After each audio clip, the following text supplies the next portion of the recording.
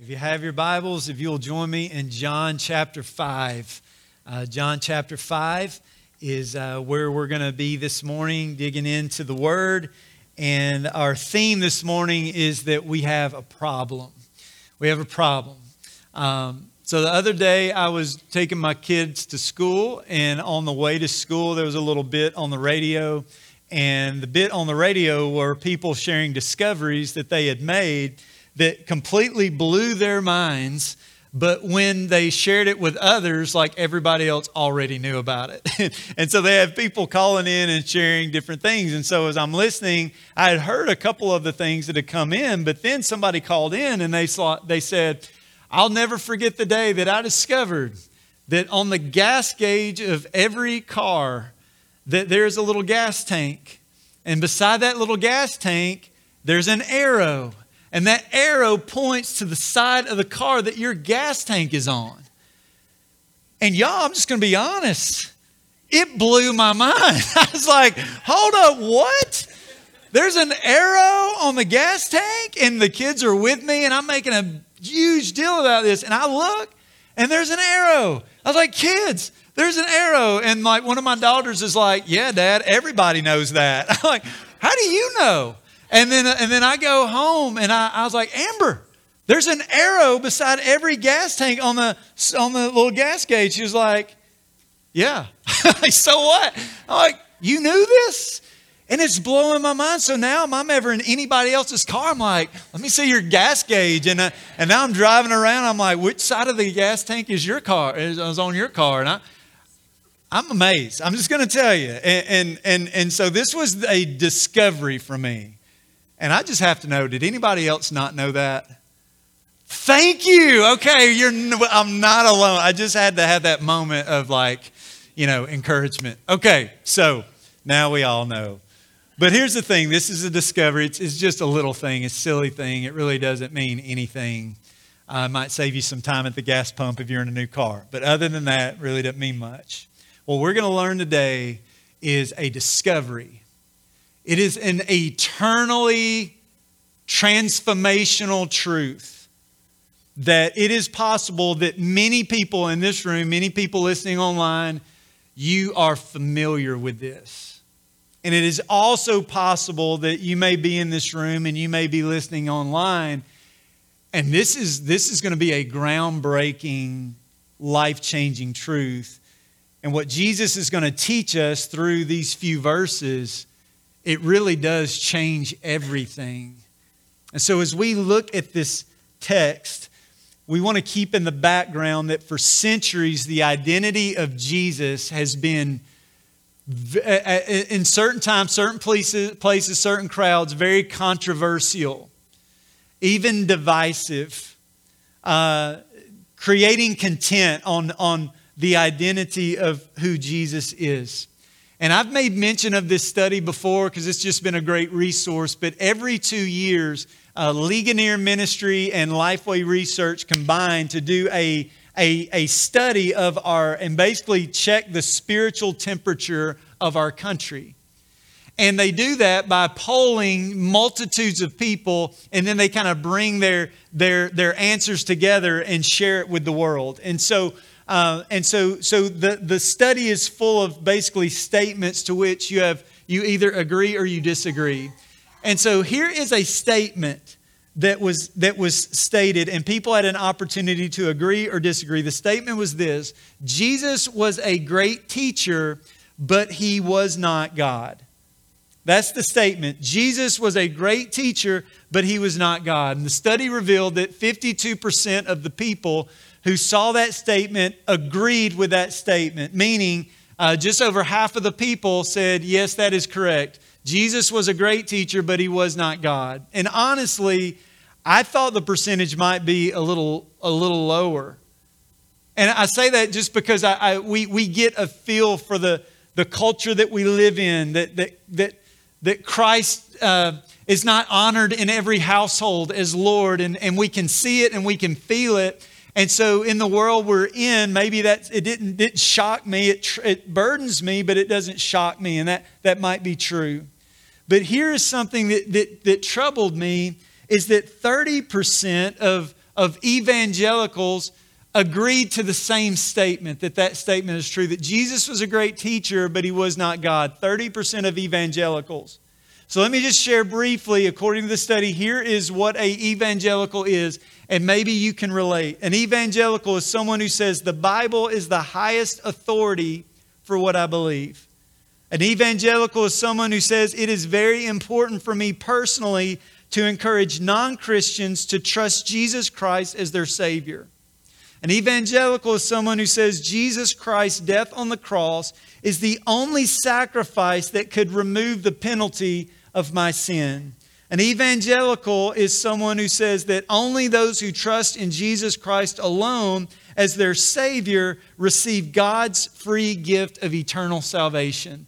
That is, by definition in this study, who an evangelical is. I'm an evangelical, and according to this study, 3 out of every 10 people who are evangelicals that were polled said, I agree with that. Jesus was a great teacher, but he was not God. And that's troubling. Matter of fact, same study, 65% of evangelicals agreed with the statement, Jesus is the first and greatest being created by God. And so having that said, and just kind of sharing that together, there is a problem. We have a problem. That problem isn't just in the world, but even the problem with those who would say the Bible is the source, it's the authority of my life, that you can only be saved through Jesus. So we are going to answer this problem, and Jesus is going to answer the problem for us in these few verses. The Bible says, the problem with this is the fact that you can't be a good teacher and say what Jesus said. So C.S. Lewis says this, either Jesus is the Son of God or a madman or worse, but his being just a great teacher, he has not left that open to us. That it has been said that Jesus is either a liar, he's a lunatic, or he is the Lord. It's been said that either Jesus is delusional, he is a deceiver, or he is in fact God. And so Jesus, who better to answer this question or this problem than Jesus himself? And that's what we're going to be able to listen into. And the main idea of this text is that Jesus is God, and all who believe in him have life. Now I want to give a little context before we jump right into verse 17, because we're almost parachuting in on an event that is already happening. There were some major events that just happened prior to verse 17, and that is that Jesus healed a man who had been paralyzed for almost 38 years. So for almost 4 decades, this man had laid paralyzed at a place called the Pool of Bethesda. And Christ healed this man. It was an instant healing. It was a complete healing and changed this individual's life forever and ever and ever. But Jesus has purpose in everything he does. He has purpose in everything he does. And Jesus could have healed this man on a Monday. And he could have healed this man on a Tuesday. He could have healed him on a Wednesday, a Thursday. But Jesus chose to heal this man on the Sabbath day. Sabbath for Jews, they observe the Sabbath from sundown on Friday to sundown on Saturday. And Jesus, intentional and purposeful in everything he does, he is going to bring healing to this man who had been paralyzed for 38 years on the Sabbath. And that's exactly what happened. Jesus saw him, and in his mercy and in his grace and in his compassion brought complete healing. And he invited this brother to stand up and to walk. And can you imagine what that day must have been like when this man stood to his feet and he took up his mat? And as he took up his mat, there were Jewish leaders in the space there right around. And instead of rejoicing with this brother who is now walking, they rebuke him. And they rebuke him because it is against the law that you are carrying a mat. You can't carry on the Sabbath. And I say it was against the law. It was against the man-made law. God gifted Sabbath to people. Like, it's a gift to people. It's a gift of rest. It's a gift to cease work and rest in God, which, by the way, is a rhythm that is very healthy for us all to build into our lives. But Jesus wasn't violating the Old Testament Sabbath, but he was violating the man-made religious rules of the Jewish leaders. Because for them, it wasn't enough what God said, so they needed to make a list of things you can't do. And they created 39 categories of things you can't do on the Sabbath, and one of those is carry. And when this brother stood up and began to carry his mat after being healed for almost 40 years, they rebuked him. Jesus is purposeful and intentional with everything he does. It is the Sabbath day, and he is about to help these Jewish leaders understand who he is with great precision and with crystal clarity. And so let's listen in verse 17 as Jesus begins. Jesus answered them, "My Father is working until now, and I am working." This was why the Jews were seeking all the more to kill him, because not only was he breaking the Sabbath, but he was even calling God his own Father, making himself equal with God. Jesus says, "My Father's working." Jews would pray, "Our Father." Jesus prays, "My Father." My Father. The Sabbath day of rest, again, was not for God's benefit. It was for mankind's benefit. God, after he created all things, wasn't like, "Man, I'm exhausted. I need to take a nap." Like, God is almighty, all-powerful. He was gifting mankind with a picture of a rhythm, but God doesn't sleep or slumber. God never ceases from working. He's always working.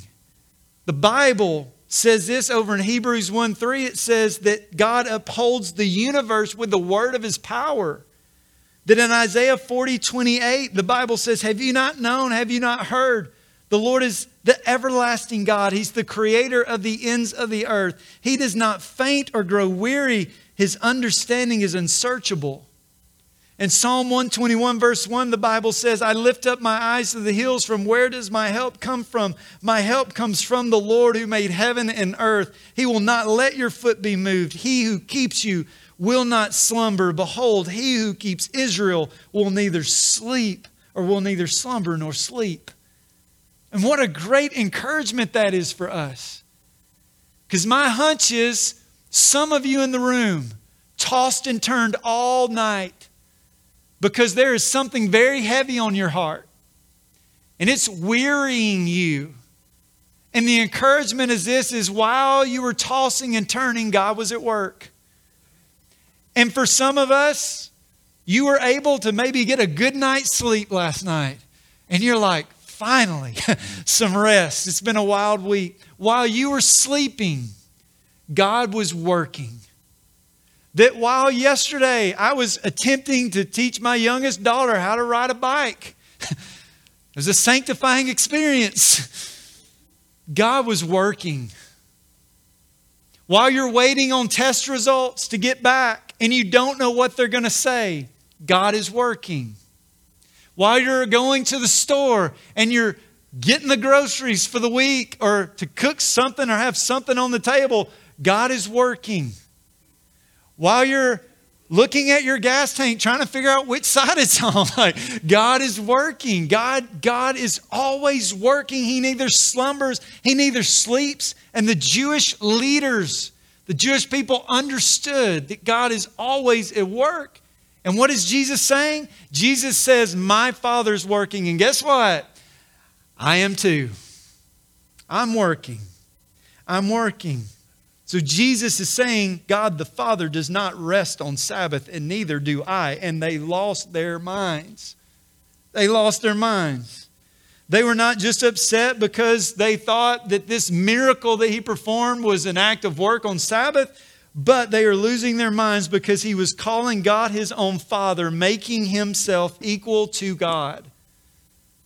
And so if you get into the original language and you see over there where it says that they were seeking all the more to kill him, if you dig into that language, it speaks of continual present tense. In other words, they are continually and continuing to continue and continuing to continue to try to kill him.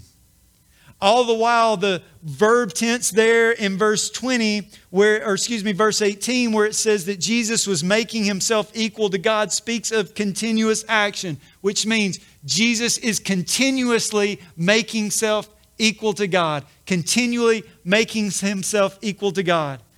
And so as Jesus is continually making himself equal with God, the Jewish leaders are continually seeking to kill him. And they will not rest ultimately until Good Friday happens and Christ is crucified. And so what Jesus is doing is he is going to confront them with his identity. And the same is true for us, every man, boy, girl of all age. Jesus is revealing who he is, and that all of us have a response to who he is. Practically every major religious movement considers Jesus to be an important religious figure. In Islam, they recognize Jesus as being born of a virgin, one to be revered, and a prophet of God. In Judaism, the ancient Jewish believers acknowledge that Jesus was Mary's son, that he was respected, that he was a miracle worker, and that he was crucified on a cross. Hindus believe that Jesus was a holy man and a wise teacher. Buddhists believe that he was an enlightened man and a wise teacher. Mormons believe that he is the Son of God, born of a virgin in Bethlehem. And in essence, they believe that Jesus Christ is the head of the church and the central figure of their theology. Jehovah's Witness, they believe that Jesus is the Son of God, that Jesus came from heaven to give his perfect life as a ransom sacrifice. They believe for you to have eternal life, you have to believe in the death, burial, and the resurrection of Jesus. But what the problem is that they have an incomplete picture of who Jesus is. And Jesus communicates to all people that he is God, that he is not a good teacher, and he is not a son of God. He is God in the flesh. And so Jesus is going to walk them through. He's going to walk them through how he is equal with the Father. So look at verse 19. We will see Jesus makes himself equal with the Father in mission. The Bible says in verse 19, so Jesus said to them, truly, truly, I say to you, the Son can do nothing of his own accord, but only what he sees the Father doing. I love this. For whatever the Father does, that the Son does likewise. For the Father loves the Son and shows him all that he himself is doing. And greater works than these will he show him, so that you may marvel. Remember the setting, remember the context. They're seeking all the more to kill him while he continually makes himself known that he is equal to God. The Father works on the Sabbath. Jesus says, I work on the Sabbath. In the strongest possible way, he's connecting his activity, this healing of the paralyzed man at the pool of Bethesda. He is connecting his activity directly to the Father. He's painting a picture that within the Godhead, God is one, and he has revealed himself in three persons: God the Father, God the Son, God the Spirit. He is showing the perfect unity and harmony within the Godhead. And when Jesus says whatever the Father does, the Son does likewise, he is just emphatically communicating that he is God. Over in verse 20 it says that the Father loves the Son. Again, you dig into that verb tense, and what you find is he's speaking of an eternally uninterrupted, all-knowing love. So Jesus is revealing himself. He's revealing himself to us through his word today. That he is equal with the Father. He's equal in mission, but he's also equal in power. Look at verse 20. For the Father loves the Son and shows him all that he himself is doing. And greater works than these will he show him, so that you may marvel. For as the Father raises the dead and gives them life, so also the Son gives life to whom He will. Jesus is declaring that He is equal with the Father in the raising of dead to life. Now, again, we got to kind of think of the context, and these Jewish leaders are listening in, and Jesus is revealing who He is to them, and in their minds there is only one who can raise the dead, and that is God. Deuteronomy 32:39 says, "See now that I, even I, am He, and there is no God beside me, that I kill and I make alive." 1 Samuel 2:6, "The Lord kills and brings to life. He brings down to Sheol and He raises up." Jesus is equal in power. Jesus brings life from death. He brings beauty from ashes. He has the power to give spiritual life to those who are spiritually dead. And just if we were to fast forward, we will get to John chapter 10. We're in John 5 now. But in John chapter 10, verse 17 and 18, listen to what Jesus says. "For this reason the Father loves me, because I lay down my life that I may take it up again. No one takes it from me, but I lay it down of my own accord. I have authority to lay it down, and I have authority to take it up again." Only God brings life. And so He is communicating again that He is equal with the Father, that He is God. He is equal with the Father in mission. He's equal in power, and He's also equal in authority. In verse 22, the Bible says, "For the Father judges no one, but has given all judgment to the Son." So within the Godhead, this perfect harmony, perfect unity, all judgment has been given to Christ. It further communicates the unity and the perfect harmony within the triune God. That the judgment of Christ is the exact same as the judgment of the Father. So when Jesus came and He humbled Himself and clothed Himself in flesh and dwelt among us, that the Jewish people at that time, the looking for the Messiah was like at an all-time high. It was at a fever pitch.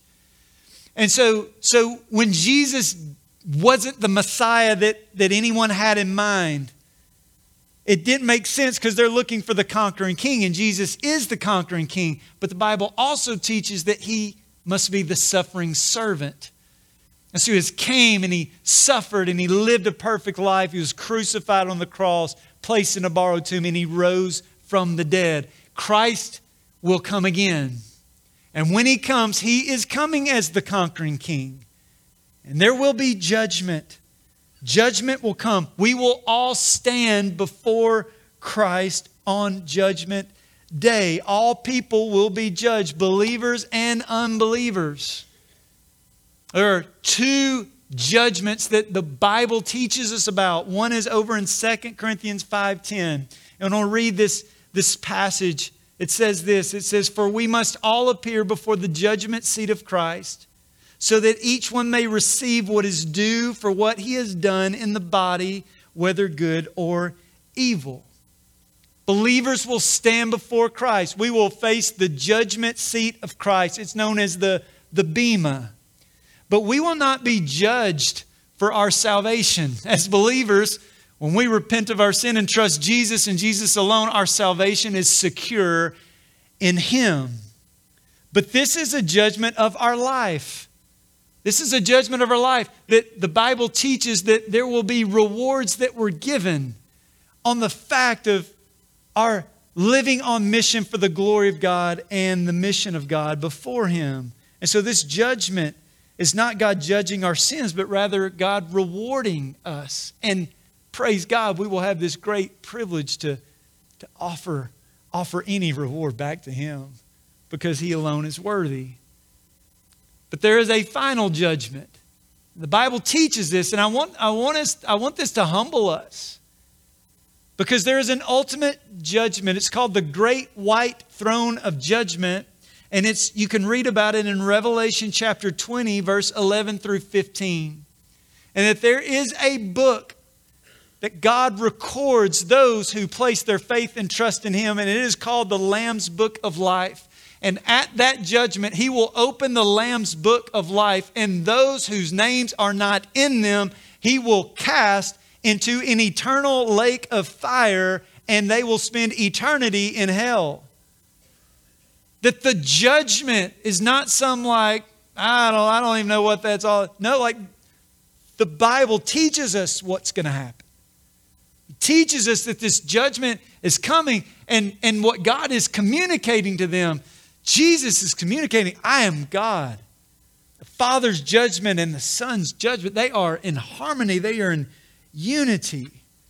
And so we see that Jesus teaches that He is equal with the Father in mission and power, in authority and in praise. Verse 23, that all, why? That all may honor the Son just as they honor the Father. Whoever does not honor the Son does not honor the Father who sent Him. Equal in praise. And the Jewish leaders are soaking this in, and they're hearing this. And we're hearing this today.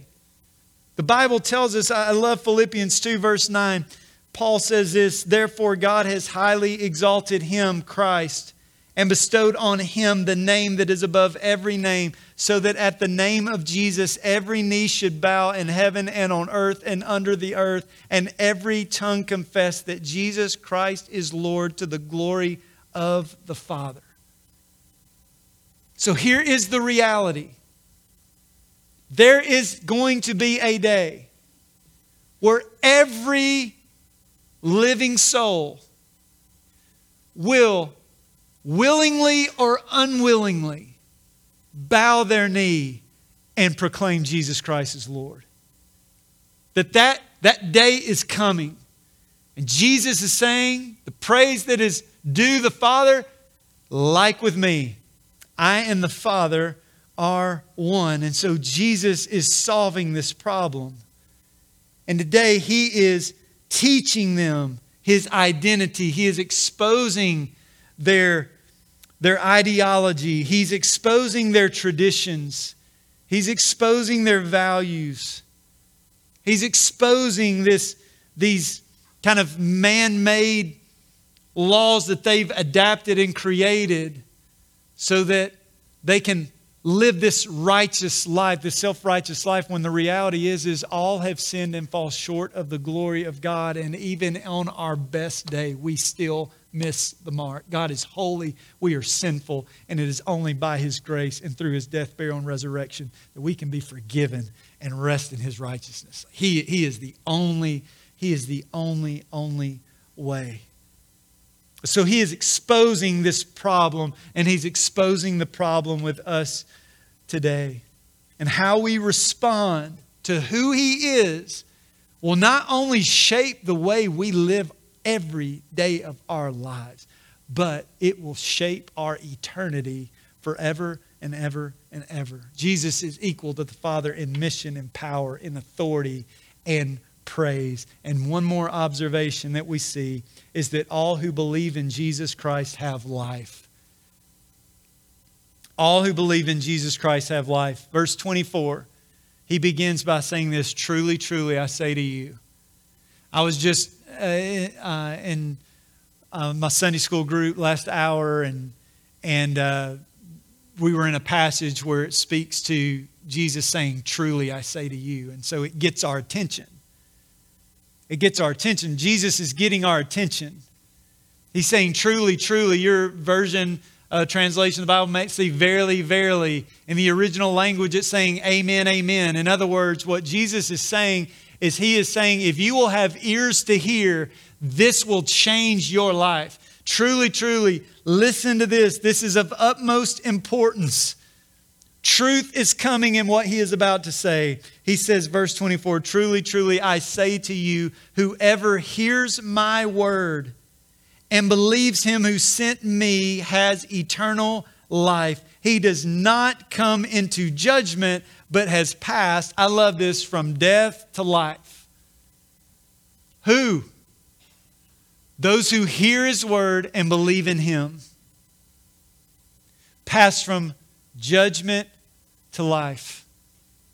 So just as Jesus is revealing himself to those Jewish leaders, he is revealing himself to all of us today, all of those listening online, anyone who opens the Word of God and allows God to teach us who he is. C.S. Lewis, and I agree, he says, Jesus can't be a good teacher. He has not left that up to us. You must decide if Christ is a liar or a deceiver. You must decide if he is a lunatic or he is delusional, or you must decide that he is who he says he is, that he is God.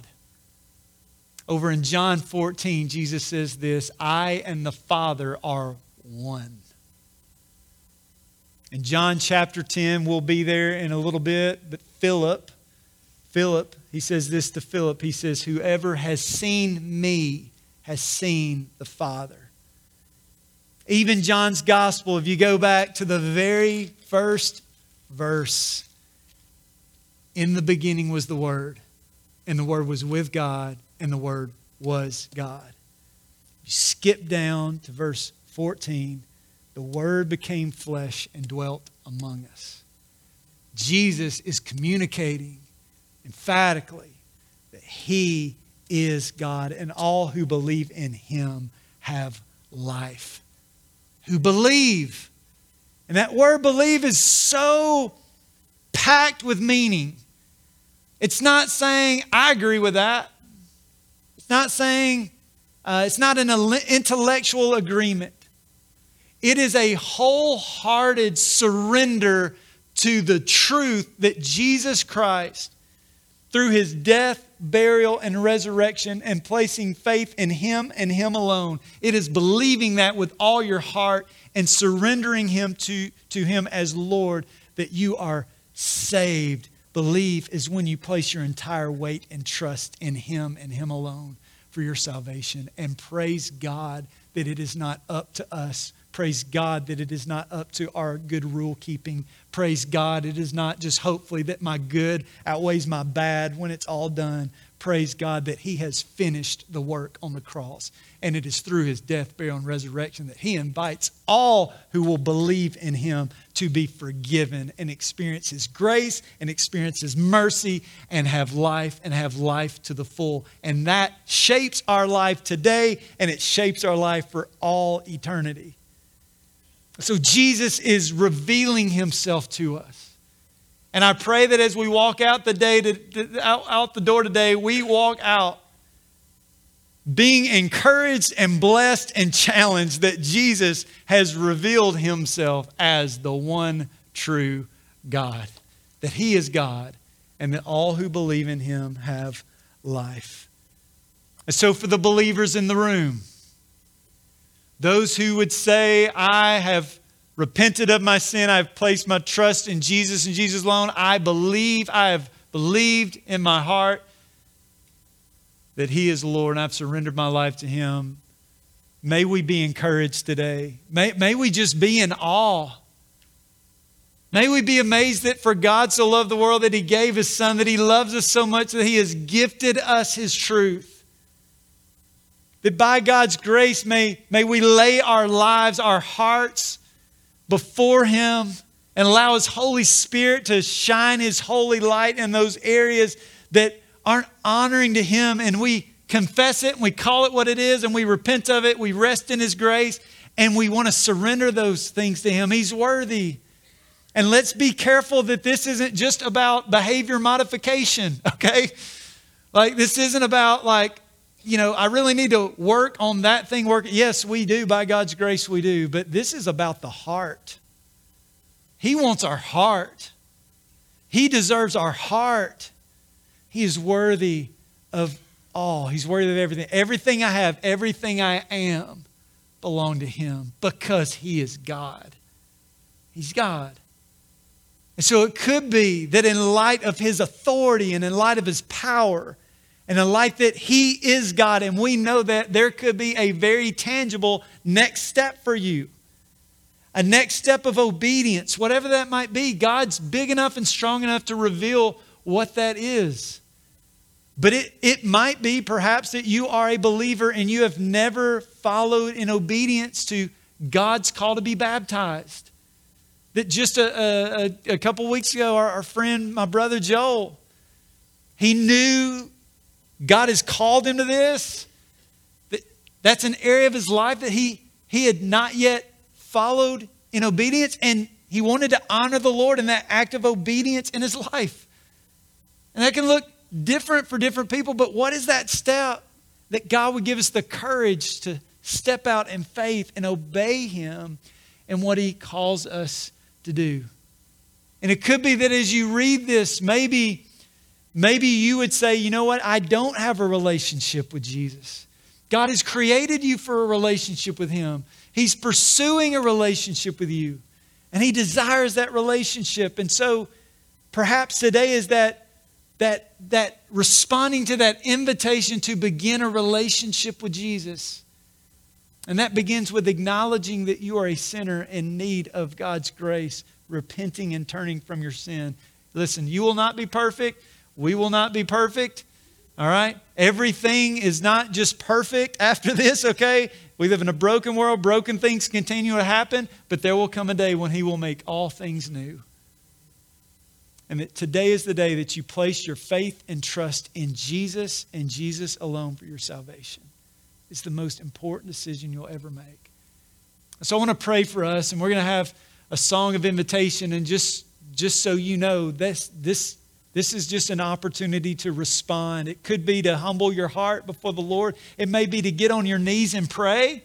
It may be to come to the altar and pray. It might be to talk to one of our pastors, whatever that might be. Whatever that looks like, let's not quench what God wants to do in our hearts, and let's step out in faith and obedience. He is worthy. He is worthy. Let's pray. God, we praise You for Your love. We praise You for Your care. God, I praise You for the work that we read about in John chapter 5. God, how You performed this incredible miracle. And God, as with all of Your miracles, they always serve two purposes. One is they always meet a physical need. And I can only imagine what that brother's life must have been like when he stood to his feet. But Father, the overarching purpose of every miracle is ultimately to reveal that You are God. And that You are the Almighty and You are powerful. And You're communicating that truth to these Jewish leaders who are just so focused on the man-made tradition and law that has been created over time. And yet, God, You have extended this invitation that all who believe in Your word and believe in You will pass from judgment into life. You have come that we may have life and have life to the full. So God, as believers in the room, may we find ourselves yielded to Your lordship. You're worthy. Everything we have, everything we are, belong to You. We are so amazed by Your love and in awe of Your grace. And Father, I pray for the person that has been going about this life in their righteousness, in their strength, and on their own. That Father, today You are extending an invitation to them into relationship, forgiveness, grace, mercy. God, Your Holy Spirit setting up residence in the believer's heart and life to be that teacher, to be that comforter, to be that helper, to be the revealer of truth. And I pray today that there's anybody here that needs to begin that relationship, that they would do that right now. I pray that. So God, may You find us open and sensitive and obedient to You, to Your lordship. God, we love You. We praise You in Jesus' name. Amen.